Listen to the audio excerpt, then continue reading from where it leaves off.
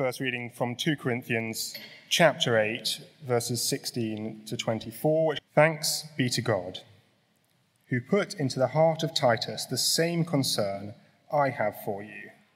For Titus not only welcomed our appeal, but he is coming to you with much enthusiasm and on his own initiative. And we are sending along with him the brother who is praised by all the churches for his service to the gospel. What is more, he was chosen by the churches to accompany us as we carry the offering, which we administer in order to honor the Lord himself and to show our eagerness to help. We want to avoid any criticism of the way we administer this liberal gift, for we are taking pains to do what is right, not only in the eyes of the Lord, but also in the eyes of man. In addition, we are sending with them our brother, who has often proved to us in many ways that he is zealous, and now even more so because of his great confidence in you. As for Titus, he is my partner and fellow worker among you. As for our brothers, they are representatives of the churches and an honor to Christ. Therefore, show these men the proof of your love and the reason for our pride in you, so that the churches can see it. The next reading is the book of Titus, chapter 1, verses 1 to 4. Paul, a servant of God and an apostle of Jesus Christ, to further the faith of God's elect and their knowledge of the truth that leads to godliness, in the hope of eternal life, which God, who does not lie, promised before the beginning of time, and which now, at his appointed season, he has brought to light through the preaching entrusted to me by the command of God our Saviour. To Titus, my true son in our common faith, grace and peace from God the Father and Christ Jesus our Saviour. This is God's word. Morning, everyone. It would be really helpful if you could keep your Bibles open at Titus chapter 1, that second reading, and let's pray together as we come to look at God's word. Father, thank you that you continue to speak to us today in these words in your Bible. And we pray that you would help us to have hearts that love what you say, and that you would help us to grow in the knowledge of you, and that might lead us to live godly lives in the hope of eternal life. We pray this in Jesus' name. Amen. Now, in case you haven't noticed, the UK has become very, very health conscious. One study from last year that I was reading placed us 6th in the world as the most health-conscious nation. Australia topped the list, but apparently we're 6th in the world. What they did was they looked at Google searches and saw which countries in the world were Googling for things that they deemed to be healthy. So different categories, diet, who's searching for weight loss and diet regimes, who's searching for exercise, gyms and cycling and running, who's even searching for things to do with mental health, like rest and meditation. And as they sort of added these all up and looked at all the different countries in the world, the UK came out 6th, because we're a very, very health-conscious nation.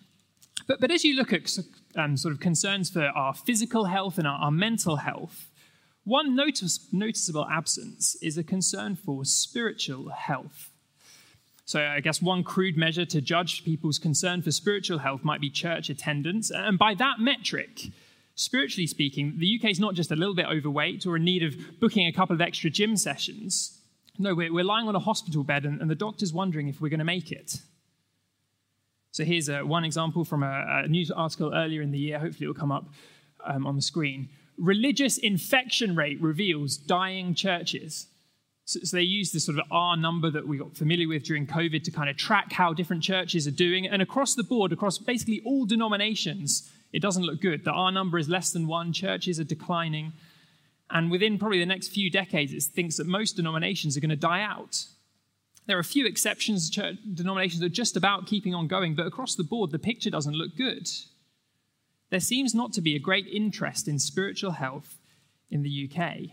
And whether you're here and call yourself a Christian or not, surely a lack of concern about spiritual health must be something that we should care about. And as we start a new series looking at this book of Titus, the main theme, the main idea in the book really is about spiritual health. 5 times in these 3 short chapters, Paul will talk about a church being spiritually healthy. You get healthy doctrine, healthy faith, healthy love, healthy endurance, healthy speech. Again and again, healthy, healthy, healthy. That's the word that gets used. It gets translated sound in our Bibles, but it's the same word, healthy.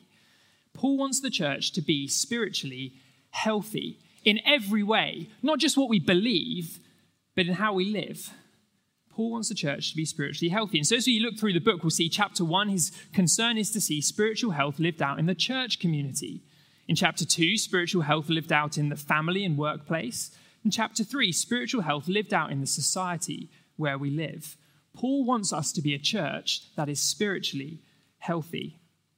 Now, a little background on the letter. Paul had traveled to the island of Crete. We're not quite sure when, probably in the early 60s AD, after the book of Acts is finished.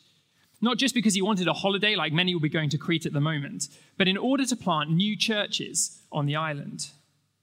And for whatever reason, after establishing new churches in all the towns in Crete, Paul has left and he's had to go. And like many newly planted churches, things still feel a bit weak, still feel a bit sickly.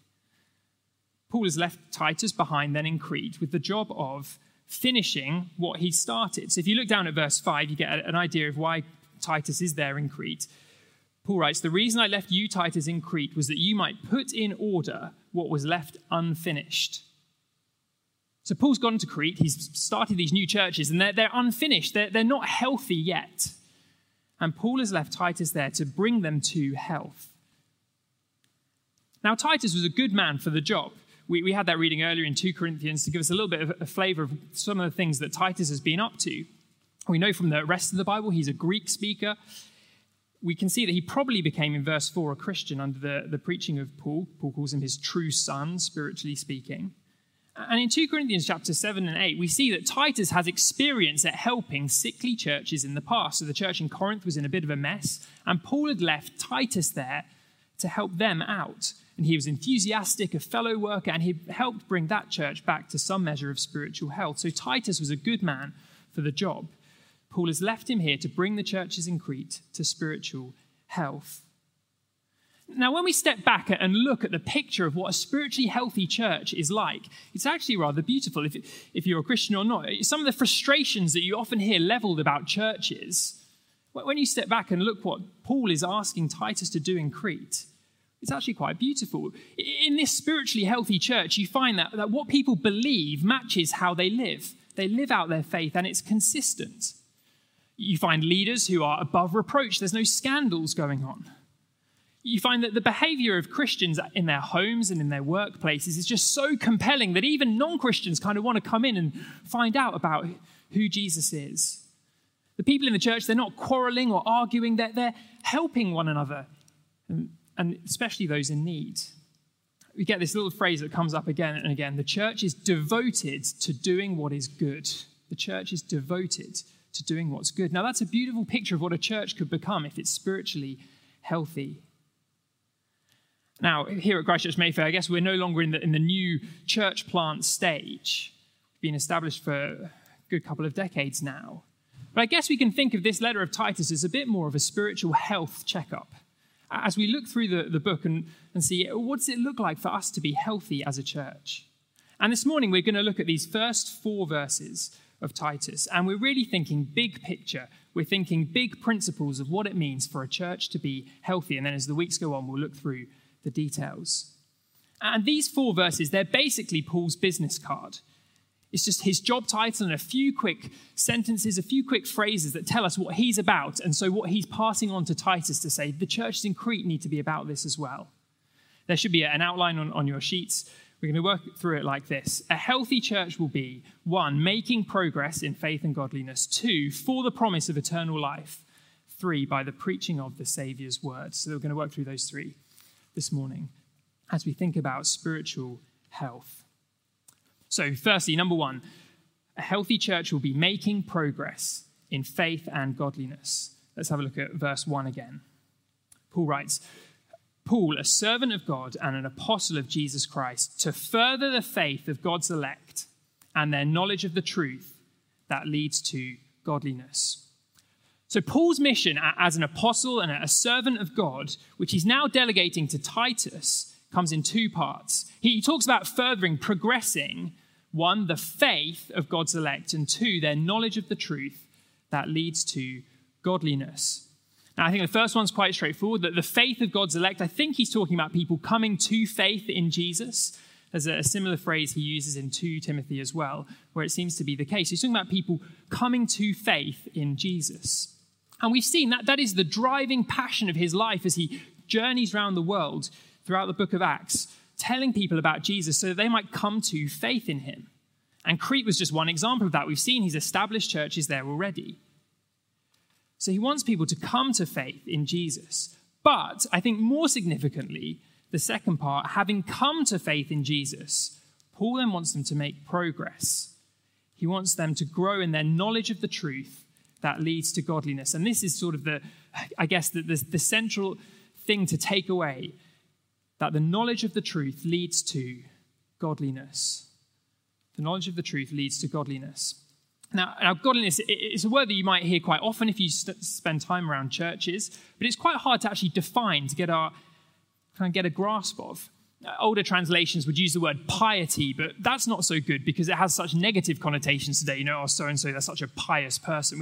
Piety is not a positive word. Where Paul's using godliness, it's a positive word. The best definition that I came across this week, so thinking about what godliness is godliness is all of our life committed to God in practice.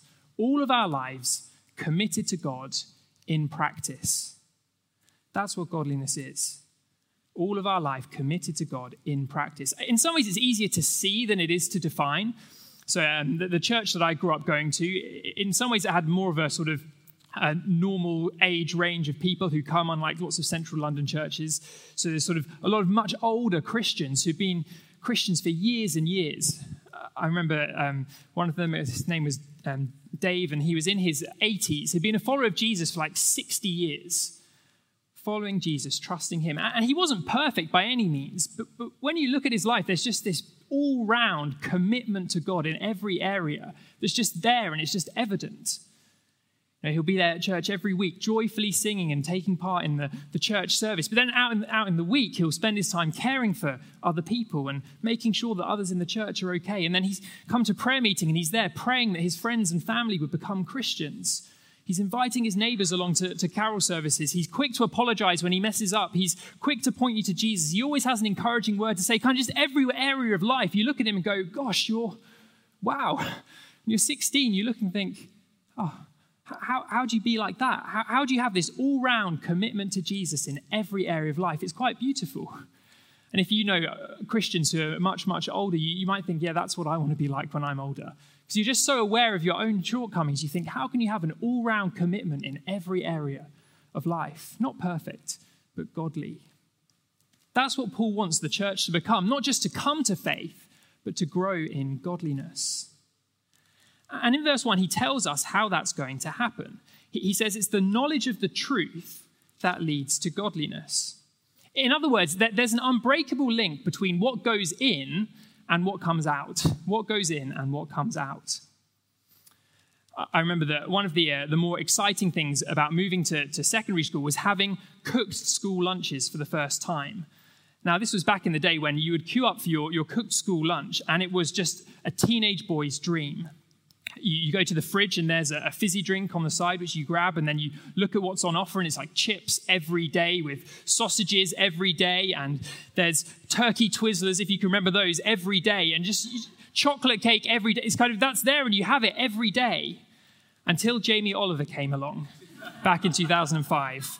I remember it. In fact, I was reading an interview with him the other day, and he says that he still gets hurled abuse by people of my generation for ruining their childhood because of what he did.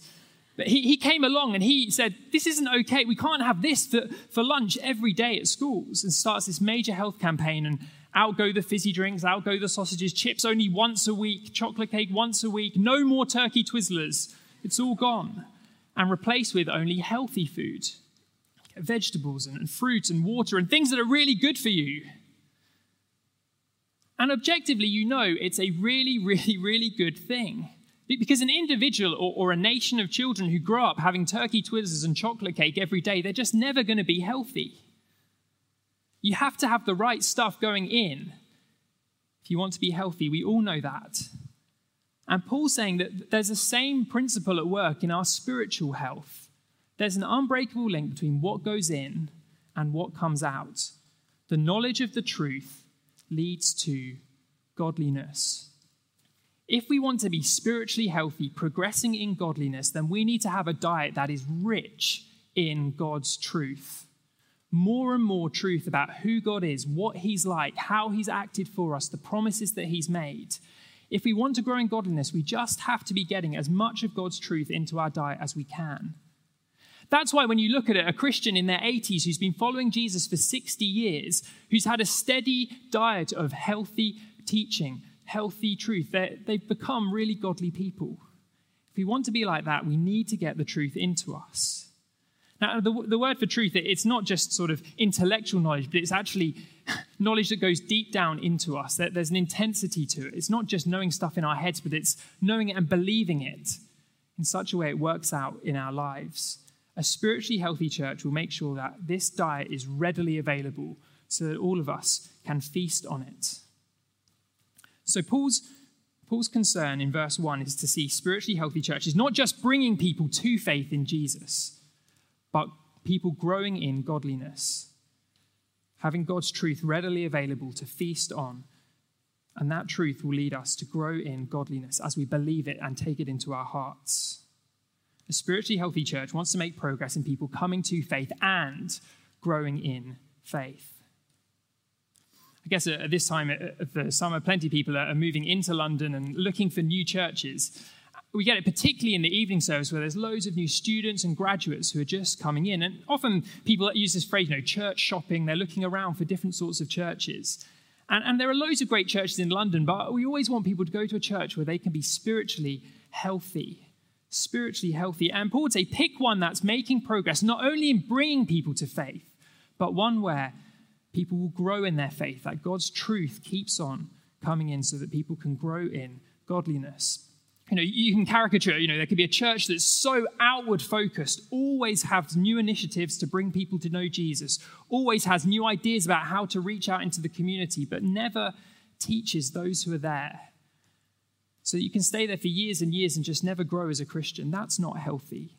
Similarly, a church that's inwardly focused all the time and always thinking about teaching but never reaching out, that's not healthy either. Paul wants both, reaching out so that people might come to faith, and also the knowledge of the truth that leads to godliness. A church that's spiritually healthy will be making progress in both. And again throughout this letter, we'll see Paul has both these things in his head, people becoming Christians and people growing in their faith and growing in their godliness. So that's the first thing. A spiritually healthy church will be making progress in faith and godliness. Let's then move on to verse 2. And the second thing, it's for the promise of eternal life. A spiritually healthy church, the engine empowering this will be the hope of eternal life. Let's read verse 2 again. Paul writes, it's in the hope of eternal life which God, who does not lie, promised before the beginning of time. The thing that motivates, empowers Paul to evangelize and build up people that he's passing on to Titus in Crete now is the promise of eternal life. That's the hope that drives Paul to prioritize spiritual health. Now, it's important to remember that in the Bible, eternal life is not just about a quantity of life. It's not just life that goes on and on forever. It's also a quality of life. Because who wants to live forever if it's not very good? Eternal life is the life of God himself in his presence, enjoying his blessing, life to the full. That's why the Bible uses so many pictures to kind of give us a taste for how wonderful it's going to be. Eternal life is a feast of unending satisfaction, a wedding of unending joy, a garden of unending beauty, a city of unending safety, a palace of unending splendor, a temple of unending intimacy with God. Eternal life is not just quantity, but quality. And that's the hope that Christians have who trust in Jesus. And of course, what we hope for, it just totally changes what we prioritize now. So I don't know if you noticed this interesting pattern just as we were emerging from lockdown. You start to find that the airports were opening up and people hadn't been overseas for 18 months or so, and so were desperately hoping for overseas holiday or to go and see family. And so friends who'd emerged from lockdown, you started to see them again and meet up again. Suddenly you find they don't want to talk to you. They're sitting at home, they just want to chat on Zoom, and you think, well, what's going on? Well, it's not because they'd got COVID, it's because they want to go on holiday, and they are desperate not to get sick, not to get that dreaded positive test before the flight happens. That hope changed their priorities in the present. It controlled the things they cared about. It controlled their health that they wanted to prioritize. And for a Christian, the hope of eternal life leads us to prioritize spiritual health. Paul wants his own and the spiritual health of the churches at Crete to be growing because of the hope of eternal life. Now, the thing that stands out, I think, in verse 2 about this eternal life is that it's a guaranteed promise. Because when the Bible uses hope, it uses hope in a stronger sense than how we often use it. So you might be hoping this afternoon that the Lionesses are going to beat Germany in the European Championships final. You might be hoping that next week your flight isn't delayed when you get to the airport. And you might be hoping that your young child might sleep through the night. But all of them are nice things to hope for, but none of them are guaranteed. That actually might be quite unlikely. Who knows? When it comes to eternal life, though, God has guaranteed it. That's what it says in verse 2. You see God's character. He is described as the God who does not lie. That is, it's in God's character to always follow through on his word. When he makes a promise, he does not lie. It is guaranteed. I don't know if you've ever reflected on how much of the Bible is designed to teach us this simple truth that God doesn't lie. He always keeps his promises. It's so simple that a child can understand it. So many stories again and again in the Bible, God makes promises and he keeps them. He makes them, he keeps them. So, Noah, there's going to be a big flood and you need to build a boat and I'll keep you safe. And he builds a boat and the flood comes and God keeps him safe. Abraham and Sarah, you're too old to have children, but I'm going to give you a child. And they wait and trust, and the child comes. Again and again and again, all the way through the Bible, story after story, God makes promises and he keeps them. Thousands of years of example after example written down for us with not a single counter-example to teach us the simple truth that God always keeps his promises. God is not a dodgy second-hand car salesman whose promises about how good your new car is not worth the paper it's written on. He's not a slippery politician whose promises always seem to come with a loophole or a get-out clause. He's not even a well-intentioned parent whose promises mean well, but just sometimes we don't have the power to follow through on them. God is not like that. He does not lie. His promises always come true. So when he says there is this eternal life, quantity and quality that is just unbelievably great, he doesn't lie. That will come true. But even more than that, in verse 2, you also get the sense that this is part of something way bigger than we usually imagine. That is, God inviting people to spend this eternal life enjoying his presence. It's not just a small, incidental part of his plan for the world. It's not just a bit of quick thinking when Adam and Eve messed up in the Garden of Eden and, let's make up a new plan. No, verse 2, this was promised before the beginning of time. This eternal life has been God's plan all along. The very thing that God has been working towards is to bring people in Jesus Christ with him to eternal life. And so there is no way that the God who does not lie would ever let his most important central plan for the universe fall to nothing. His promises will always come true. And so this promise of eternal life is absolutely guaranteed. Now, if eternal life is so wonderful and if it's absolutely guaranteed, then it shows how crazy it is to live for any other hope that pushes other sorts of health to the number one priority. So I guess you may hope to live a long life, and so spend your life prioritizing bodily health. You may hope to live a comfortable life, and so you spend your whole life prioritizing having a healthy bank balance to pay for it. You might hope to have a successful life. And so if you're working in an office, you might prioritize having healthy career prospects. Or if you want to be an athlete, you might prioritize having a healthy training schedule. You could hope for a happy life and prioritize having a healthy social calendar. Or if you hope for a balanced life that sort of gets a bit of all of those things, you might prioritize having a healthy diary that somehow manages to sort of balance out all those things. But what's mad is that even by prioritizing health in those areas, we can never guarantee the sort of life we long for, because so much is out of our control. All those other hopes can come crashing down to nothing. And yet, in the gospel, God holds out a hope of eternal life that is absolutely guaranteed, 100%.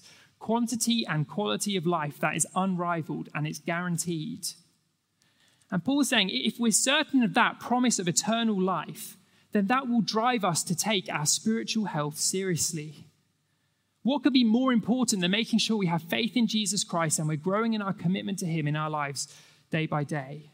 If we long for eternal life, then that is the natural, obvious thing to prioritize, our spiritual health. The engine driving Paul's concern for spiritual health is this hope of eternal life that God has guaranteed. So that's the second point, the hope of eternal life. But now finally, thirdly, point number 3. This comes about by the preaching of the Saviour's word, by the preaching of the Saviour's word. So if you look at verse 3 then, Paul writes, "And this eternal life, this promise, which now at his appointed season he has brought to light through the preaching entrusted to me by the command of God our Saviour." The means that this hope of eternal life is made known, made public to the world, is by preaching. Now I know you trust the preacher to say that, but that is what it says in verse 3, isn't it? It's been brought to light through the preaching entrusted to Paul. The way that God has decided to make this eternal life, this hope known, is through preaching. Now the word here for preach or proclaim, it tends to be used technically in the New Testament. So in the classical world, it's the word that's used for the king's herald. The king's herald. That's one who's been officially appointed to publicly represent the king, speaking on his behalf. I guess the closest thing you'd think of today is an ambassador of some sort. So, the current UK ambassador to Russia, Deborah Bronner. I think she's still in Moscow. That's not an easy job. But she has to speak on behalf of Her Majesty's government. She doesn't just get to make up what she says. She has to speak on behalf of the government. So she doesn't get to just decide, well, I don't know, today, Mr. Putin, I know you keep hearing that the UK wants to stop what you're doing in Ukraine, but I've got a different idea. I've got a different message. I've thought about something else. And so actually, just go for it. If that's what you want, just go for it. She doesn't get to say that. She'd get sacked because she's been trusted, commanded to speak on behalf of Her Majesty's government. She can't just say what she wants. And the ambassador is the officially appointed public representative. That's how the message is made known, revealed. And you get something of that idea in verse 3 as Paul explains what his role is. The preaching entrusted to me by the command of God our Saviour. Paul has been entrusted with preaching this gospel. I don't think it's a coincidence that, again, twice at the end of verse 3 and then at the end of verse 4, God and Jesus are both called our Saviour. God is called our Saviour, Christ Jesus our Saviour, because the message that Paul is preaching is a message of salvation. God has chosen to reveal this message of salvation, of rescue to the world through preaching. And you might ask, why has God decided to do it that way? And I guess there are answers to that question that you can get from the rest of the Bible. But in one sense, what does it matter? If God is giving us salvation, rescue, what does it matter how it's packaged? So if you're lying sick on a hospital bed, you're desperately ill, and no one knows how to cure you, and then the doctor comes running in and says, "I've got the cure. I found a way to rescue you, and here it is. Have a pill." And you go, "Well, I don't want a pill. I'd rather you give it to me as a medicine that I can just drink." What does it matter? It doesn't matter how it comes to you. What matters is that you get the rescue. You get the rescue. And so here, verse 3, this is how God's decided. He's the Saviour. He's given us this extraordinary rescue in Jesus Christ. And now he's saying it's going to go out by preaching. If we want the hope of eternal life, God's salvation plan through Jesus, if we want to be brought to spiritual health through that, then preaching takes central place in the life of the church. It's not the only thing that's important. There are loads of things that are important at church, but preaching here is so significant because that's how God our Saviour and Christ Jesus our Saviour has decided that this message would be brought to light through preaching. That's why a good portion of our Sunday service is taken up by preaching, why the church cares about training up people to preach. God has chosen to make known his message of salvation to the world, that we might have the hope of eternal life and keep growing in our faith through preaching. So then, as we come to a conclusion, a healthy church will be making progress in faith and godliness for the promise of eternal life by the preaching of the Saviour's word. Progress, a promise of eternal life, and preaching. Now, I guess if you've been around at church for a while, I don't think anything what I've said would have been radically new. I hope you see all of those things working out. Of course, we can always do them better. But I guess my big prayer is as we head off into the summer, and lots of us spend time away on holiday, we have a chance to reflect on our life and what we want to do in the year to come. I guess the big thing Titus would say, and the letter of Titus would say to us, is recommit ourselves to prioritizing our spiritual health. Recommit to prioritizing spiritual health, to take that seriously, to be growing in godliness as we look to the hope of eternal life. And just most fundamentally, we do that as we gather at church and we hear the preaching of God's word, that we might grow in godliness. So let's pray that we might do that as a church. Father God, thank you so much that you have made this hope of eternal life available to us in Jesus. Thank you for a quality and a quantity that is beyond our wildest dreams of life with you forever. Please would you help us, drive us to prioritize our spiritual health in the year to come. Help us to listen to your word preached. Help us to take it to heart and grow as that truth goes deeper and deeper inside us. Please might we be the people in a decade, in 2 decades, 3 decades' time who are growing in godliness, committed to you in every area of life in practice. We pray this in Jesus' name. Amen.